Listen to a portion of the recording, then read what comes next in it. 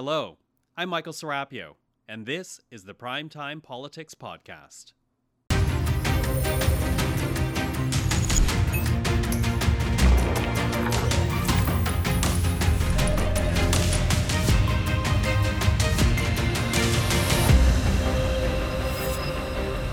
Tonight on Primetime Politics, the threat of economic ruin. That was a dangerous moment for Canada, I felt. Very, very dangerous. The Deputy Prime Minister testifies before the Rouleau inquiry, arguing jobs would be lost and Canada harmed economically if the Emergencies Act was not invoked. Also, just trying to figure out how I get from A to B because I'm close to starting to do that. The Justice Minister invoked solicitor-client privilege, why one group thinks that decision has hobbled the Commission. And we will be investing another $1.6 billion over the next 5 years. We'll get reaction to the government's new climate adaptation strategy. Does it do enough? This is Primetime Politics. Hello everyone, I'm Michael Serapio. A dangerous moment for Canada. That is how the Deputy Prime Minister described the blockades that prevented trucks from crossing the Canada-US border last winter. Appearing before the Emergencies Act inquiry, Chrystia Freeland says the protests that prevented international trade had investors and US policymakers questioning Canada's reliability. And knowing that jobs and investment to Canada were on the line, that, she says, is when she realized the protests had to come to an end. Take a listen to this exchange from today's testimony. The reputation of Canada is at risk. Just spent a lot of time in the US last week, and we were being called a quote-unquote joke by people. I had one investor say, "I won't invest another red cent in your banana republic in Canada." That adds to an already tough investment perspective on Canada. Did that have any impact on that? The banana republic idea? I mean, it's hyperbolic. When I heard that, I realized I'm the finance minister, I'm the deputy prime minister. I have to protect Canadians. I have to protect their well-being. It's being really, really damaged. With that, let's bring in our journalist panel tonight, once again joined by Joanna Smith, the Ottawa Bureau Chief for the Canadian Press, and Chris Nardi, parliamentary reporter for the National Post, who is covering the inquiry. Good to see both of you again. You too, Michael. Joanna, I'll get you to start us off because, as the Deputy Prime Minister was giving her testimony today, she said the convoy was a personal threat for many Canadians because it threatened their economic security, which seems to be another layer of how the government is defining a threat to this country. What did you make of Chrystia Freeland's economic argument? It was interesting. She really raised some of the points that her deputy minister raised last week, which of course makes sense. They would be aligned on this. But she was testifying that the protests, really risked exponentially escalating an economic uncertainty that Canada was in at the time. It coincided with a period of fragility, she said, for the Canadian economy, where there were major supply chain disruption issues. There were protectionist American plans at the time to bring in a tax incentive for American-made electric vehicles. And I know the Canadian cabinet, many levels of government in Canada, were putting on a full court press to do everything they could to convince the U.S. government and Congress to not go that way. I know they tried everything. They were saying you have to view this as North America made. The future of the electric car industry and all the sort of critical mineral and battery and everything related is a big part of Canada's sort of long-term plans for transition economy, part of their net zero plans. So the U.S. messing that up was a really big deal, and they really needed to have goodwill and good faith and good relations with the U.S.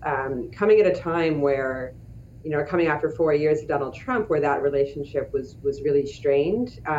Freeland had played a really big role in that relationship with the Trump government, and also this was also happening at a time when it was pretty clear that Russia was set on invading Ukraine, and as we all know, Freeland has also played a big role in Canada's response to that war. So these things were sort of top of mind. I think you can understand how it would be top of mind for her, and this is her portfolio. And she said, finding out the White House was very, very worried about this was what she called a dangerous moment for her. And really, her argument was bolstered by messages that she was receiving from the banking industry, investors, even from a senior economic advisor to the U.S. president. Chris, talk to us about what was shared on those fronts with the commission today. Probably the most interesting part that we've seen today, quite frankly, Michael. And so it'll start with this one call she had on February 10th. So that's about 4 days before the Emergencies Act was invoked. She sets up a call with one of Biden's top economic advisors. His name is Brian Dees. And on that call, Brian Dees makes it abundantly clear that he's now realizing how interconnected the Canada and U.S. economies' supply chains are, especially. And he is not saying that in a good way. He is saying that in listen, we have been, flirting, as you know, with some very protectionist measures. The government had been receiving pressure from both Democrat and Republican lawmakers to increase protectionism in the United States. And now suddenly a crucial trading partner, Canada, is showing that they can't keep the border open and this supply chain is too interconnected to our possible liking. That's the U.S.'s perspective. And so Freeland said she left that call very worried, very, very worried, because this could be a new excuse that any U.S. lawmaker could use to basically bolster protectionism in the United States. And a few days later, she has that call that you just referred to with, the CEOs of the 6 large banks in Canada. And they basically reiterate the same thing, that Canada has a huge risk for its reputation through these, particularly the border blockades. And also, they're really worried that they can't act under current legislation fast enough against convoy organizers' funding in order to, essentially cut them off from their liveliness. So she's getting a lot of pressure both from Canadian industry and from the U.S. to put an end, particularly to the border blockades, so that they don't lose crucial trade elements to the United States, to basically the United States bringing in protectionist measures and cutting Canada out of the equation, particularly in the automobile industry. Mm-hmm. Now, the Deputy Prime Minister, she was taken on for condemning authoritarian regimes, but at the same time justifying an act that limited protest in this country. And again, she went back to an economic argument. Let's take a listen to that part of today's testimony. Surely you agree that in Canada, which is a democracy, the right to protest, the right to demonstration must be sedulously protected, and that economic security does not trump those rights. What was undermining of Canada's economic security sufficiently dangerously that I believe we needed to act, and it was the right thing to do, was that our trade was being stopped and was being seriously blocked. And I was very worried that that was handing arguments to U.S. protectionists who were already on the move, and that had that relationship been seriously damaged, that would really hurt Canada. Now, of course, that goes to what both of you have been talking about here, this economic argument. But I guess, Joanna, the challenge here really for the government is that the CSIS Act does not mention economic security as a grounds for national emergencies. It doesn't. That definition includes espionage, sabotage of Canada's interests, foreign influence, act of serious violence against people or property with political, religious, ideological objectives, the violent overthrow of the Canadian government. Listen, she's making a political argument, but she's not really making a legal one. And she was kind of asked about that. And she was also asked whether the Liberal government's decision to use the Emergencies Act was correct. Like she said that it was correct, but she refused to detail whether the economic harm that she was talking about actually formed the basis of the government's decision. She kept saying, I'm not a lawyer. She relies on the judgment of officials who advise the government on the expert legal advice. But as we know, as we discussed yesterday, especially in the context of David Lameddi's appearance and his claiming of solicitor-client privilege, that analysis is missing from public view, at least for now. It's a missing piece of the puzzle. We don't actually know what the analysis by the Department of Justice was. We know that the government, based on the opinion and what we heard from the clerk of the Privy Council and the National Security Advisor, thought that maybe the CSIS definition was too narrow. And everyone's pointing to this legal analysis that the commission has not seen. So again, two things we don't know is how strongly the economic harm Freeland talked about was actually part of the decision, and what the actual legal analysis that everyone says the decision was really based on actually said. In fact, coming up right after this, we're going to speak with that lawyer that you saw in that clip, because she's with the Canadian Civil Liberties Association. We're going to talk a bit about the solicitor-client privilege and the impact that has on this commission. But really, what this all sets up, the Deputy Prime Minister, and we should note after her, members of the PMO staff, this all sets up tomorrow's final day of testimony, and that will be the Prime Minister. So, Joanna, what will you be listening for as Justin Trudeau takes the stand?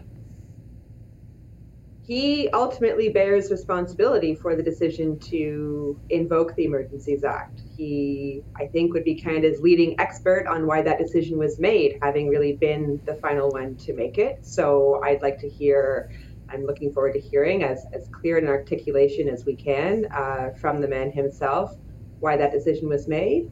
I'm also just peripherally interested in whether he's going to be introspective, as he sometimes is, perhaps not in this highly charged forum, about whether he played any role in inflaming tensions at all with some of his rhetoric. Was that off the cuff or was that deliberate? I think at the end of the day, if the Commission finds the Emergencies Act was justified, I wonder if they will also talk about it only became justified because up to that point, these protests had been mismanaged so badly by everyone responsible that people felt as if they were left with no other choice. But maybe there are many different things that could have been done, dozens or thousands of decisions that could have been made differently that would have prevented its necessity. Well, absolutely. We've certainly heard time and again stories of chaos and confusion. So, Chris, what will you be listening for? What will you be watching out for as Justin Trudeau testifies?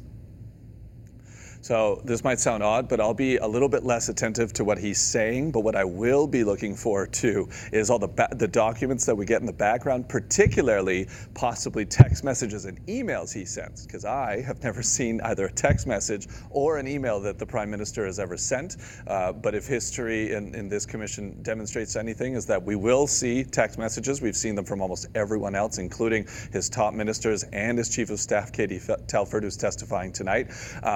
So I really want to see what he's saying in the background during these discussions leading up to the Emergencies Act on February 14th. What's he sending to his staff? What is his staff telling him, and how is he responding to that? What tone does he use? Joanna was talking about how he can be introspective sometimes on stage. I too would love to hear that tomorrow, but maybe we'll get a glimpse of that in the documents behind the scenes. So I'll be actually watching very closely for that, obviously listening as well, but sometimes what we've been getting in the background and that we then can report in our stories is just as interesting or even more interesting than what's being said on the stand. Absolutely. And of course, such an important day given the fact that it will be the Prime Minister testifying. So of course, we'll have full coverage here on CPAC. But for tonight, Joanna Smith of the Canadian Press, Chris Nardi from the National Post, really appreciate our time once again. Thank you for tonight.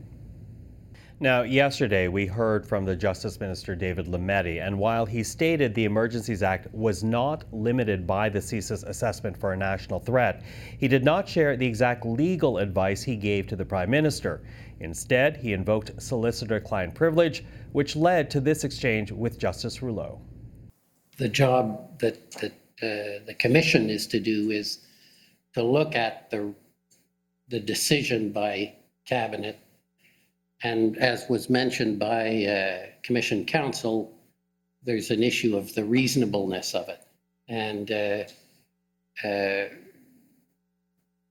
I'm having a little trouble, and I don't know if you can help me, how we assess reasonableness when we don't know what they were acting on. And do we just presume they were acting in good faith without knowing the basis or structure within which they'd made that decision? And you know of what I speak, I think. Yeah, I mean, I think we have done our best to provide all the information we can. The Section 58 report effectively gives you the conclusions that we got to. Now, the Canadian Civil Liberties Association is taking issue with David Lamedte's approach, and joining us right now is Eva Krajewska. She is counsel for the CCLA. Eva, thank you for joining us tonight. Hi, Michael. Nice to see you. Now, clearly, you've said so in statement, at least the organization has, that you are disappointed by the Attorney General's decision to invoke solicitor-client privilege. How does that hamper, in your opinion, the work of this commission? So there have now been a number of ministers and Jody Thomas, the National Security Advisor, who all mentioned in their testimony that when they were deliberating on whether or not to invoke the Emergencies Act at Cabinet and at the IRG, they considered a legal opinion that they received from the DOJ. And they've claimed solicitor-client privilege over that legal opinion. And so that's part one. But part two is the way that all of these witnesses have justified the invocation of the Emergencies Act is by stating that they received a certain legal view or legal opinion of how to interpret the CSIS Act. So in order to invoke the Emergencies Act, part of the legal test is that Cabinet has to be satisfied that there is a threat to the national security of Canada as defined in the CSIS Act. And that's become a real point of contention during these hearings because a number of people have kind of spoken to that interpretation. But we don't actually know what the DOJ said to Cabinet. We don't know what DOJ advised. We don't know how they interpreted that. And so when Commissioner Rouleau is saying, are we to take it on good faith that you received an opinion that justified this invocation? Are we just supposed to take that at your word, right? Or did the DOJ say, well, there's lots of risks with this, right? There's lots of risks, and this is a political risk you're taking in doing this. So it does raise a very big question because the commission, the ministers are relying on this to say that they acted in good faith, but they're not giving it to the commission or the public for the public and the commission to be able to assess whether Cabinet was actually acting in good faith. Okay, but correct me if I'm wrong here. Does it matter at all that we heard from Lamedte yesterday that the act should not or is not limited by this CSIS definition of a threat to the country? It is. He agrees that it is. He absolutely agrees that the act says by incorporation that it's a threat to the country. He agrees with that. The dispute is he says it's not CSIS who assesses the threat, it's the governor and council. Okay, that's a legal argument. But I think the question is it still the same threshold? Like he's saying the CSIS Act says there's a threshold before you can conduct surveillance on Canadian citizens. And we would say whatever that threshold is to conduct surveillance on Canadian citizens, it must be as high or higher if you are going to be invoking the Emergencies Act in order to suspend civil liberties across the country. Now, can't the commission decide if a legal bar is met just by looking at the circumstances as outlined by ministers, if not the exact wording of the DOJ's advice? Well, that is the position that they are being put in, which is, you're going to have to just rely on the evidence that's put forward. But the DOJ and the government have also waived a number of privileges. So they normally Cabinet confidence would cover all inputs that went to Cabinet, and they waived that in order to enable the work of the commission. So, it's interesting that the DOJ has chosen to waive some privileges in some circumstances, but has decided not to waive other privileges in other circumstances. And they are, in my mind, cherry picking some of this.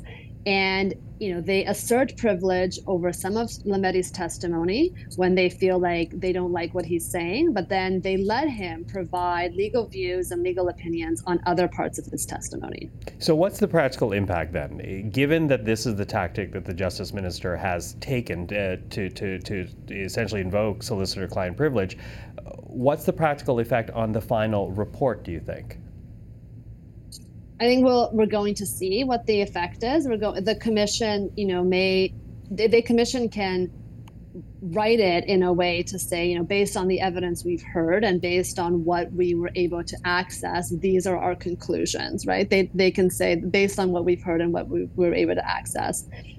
So that is the implication. I'm not sure, but an incomplete picture. Somebody, but an incomplete picture. Your fear is it may be they could say, the commission could say, you know, we are disappointed, or we felt like they should have waived this privilege or provided us with this legal opinion on the basis that they've been relying upon it. And there is a lot of support that if you go out and, you know, rely on the legal opinion, that you've potentially waived that solicitor-client privilege.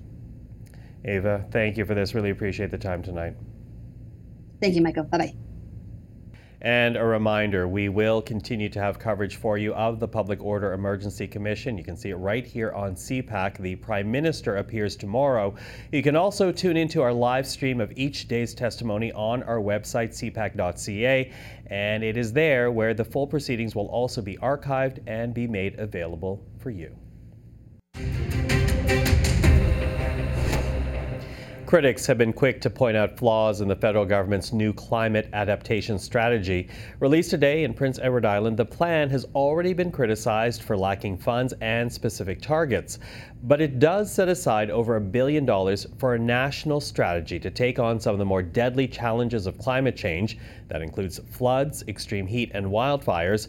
Take a listen to Minister Bill Blair, who made the announcement today for the government. We will be investing another $1.6 billion over the next 5 years to build climate-resilient communities and to support a strong Canadian economy. Now, this is not just simply the start, and in fact, it's in addition to more than $4.6 billion that we've invested in ongoing adaptation measures since 2015, and a total of over $8 billion since 2009. We have to confront climate change and take real action to slow down its impacts. But we also recognize those impacts are happening right in our country right today. We saw in Fiona, we saw in the terrible floods in British Columbia, we've seen in wildfires across this country. We need to act now. With her thoughts on the government's plan, we're now joined by Sarah Miller. She is with the Canadian Climate Institute. Ms. Miller, thank you for being with us. Great to be here. Thanks for having me. I want to begin here with the spirit of the plan, because when you look at it, there are targets, there are some dollar figures, not really hard numbers when it comes to those targets. So are you pleased with what you're looking at right now? At a high level, I would say today's plan is a major step forward in adaptation planning in Canada. And yeah, I'm very pleased about what the government came out with today. I think it turns Canada from being a real laggard on adaptation planning at the national level to catching up with our peer countries around the world. So it's a good day for adaptation policy in Canada. Now, is it the legal requirement that there will be targets met? Is that what you're particularly happy with? Yeah, there are a few different elements that I think make this plan particularly strong and set us on a good foundation for more effective action going forward. I would say the setting of medium-term outcomes, so moving away from a tendency that we've had to date to really look at long-term aspirational goals, but leave out the more medium-term steps. That's being addressed now with this strategy. So we're starting to see shorter-term outcomes, and particularly we're starting to see the government has proposed some concrete targets with specific percentages for changes that they want to make, as well as specific dates.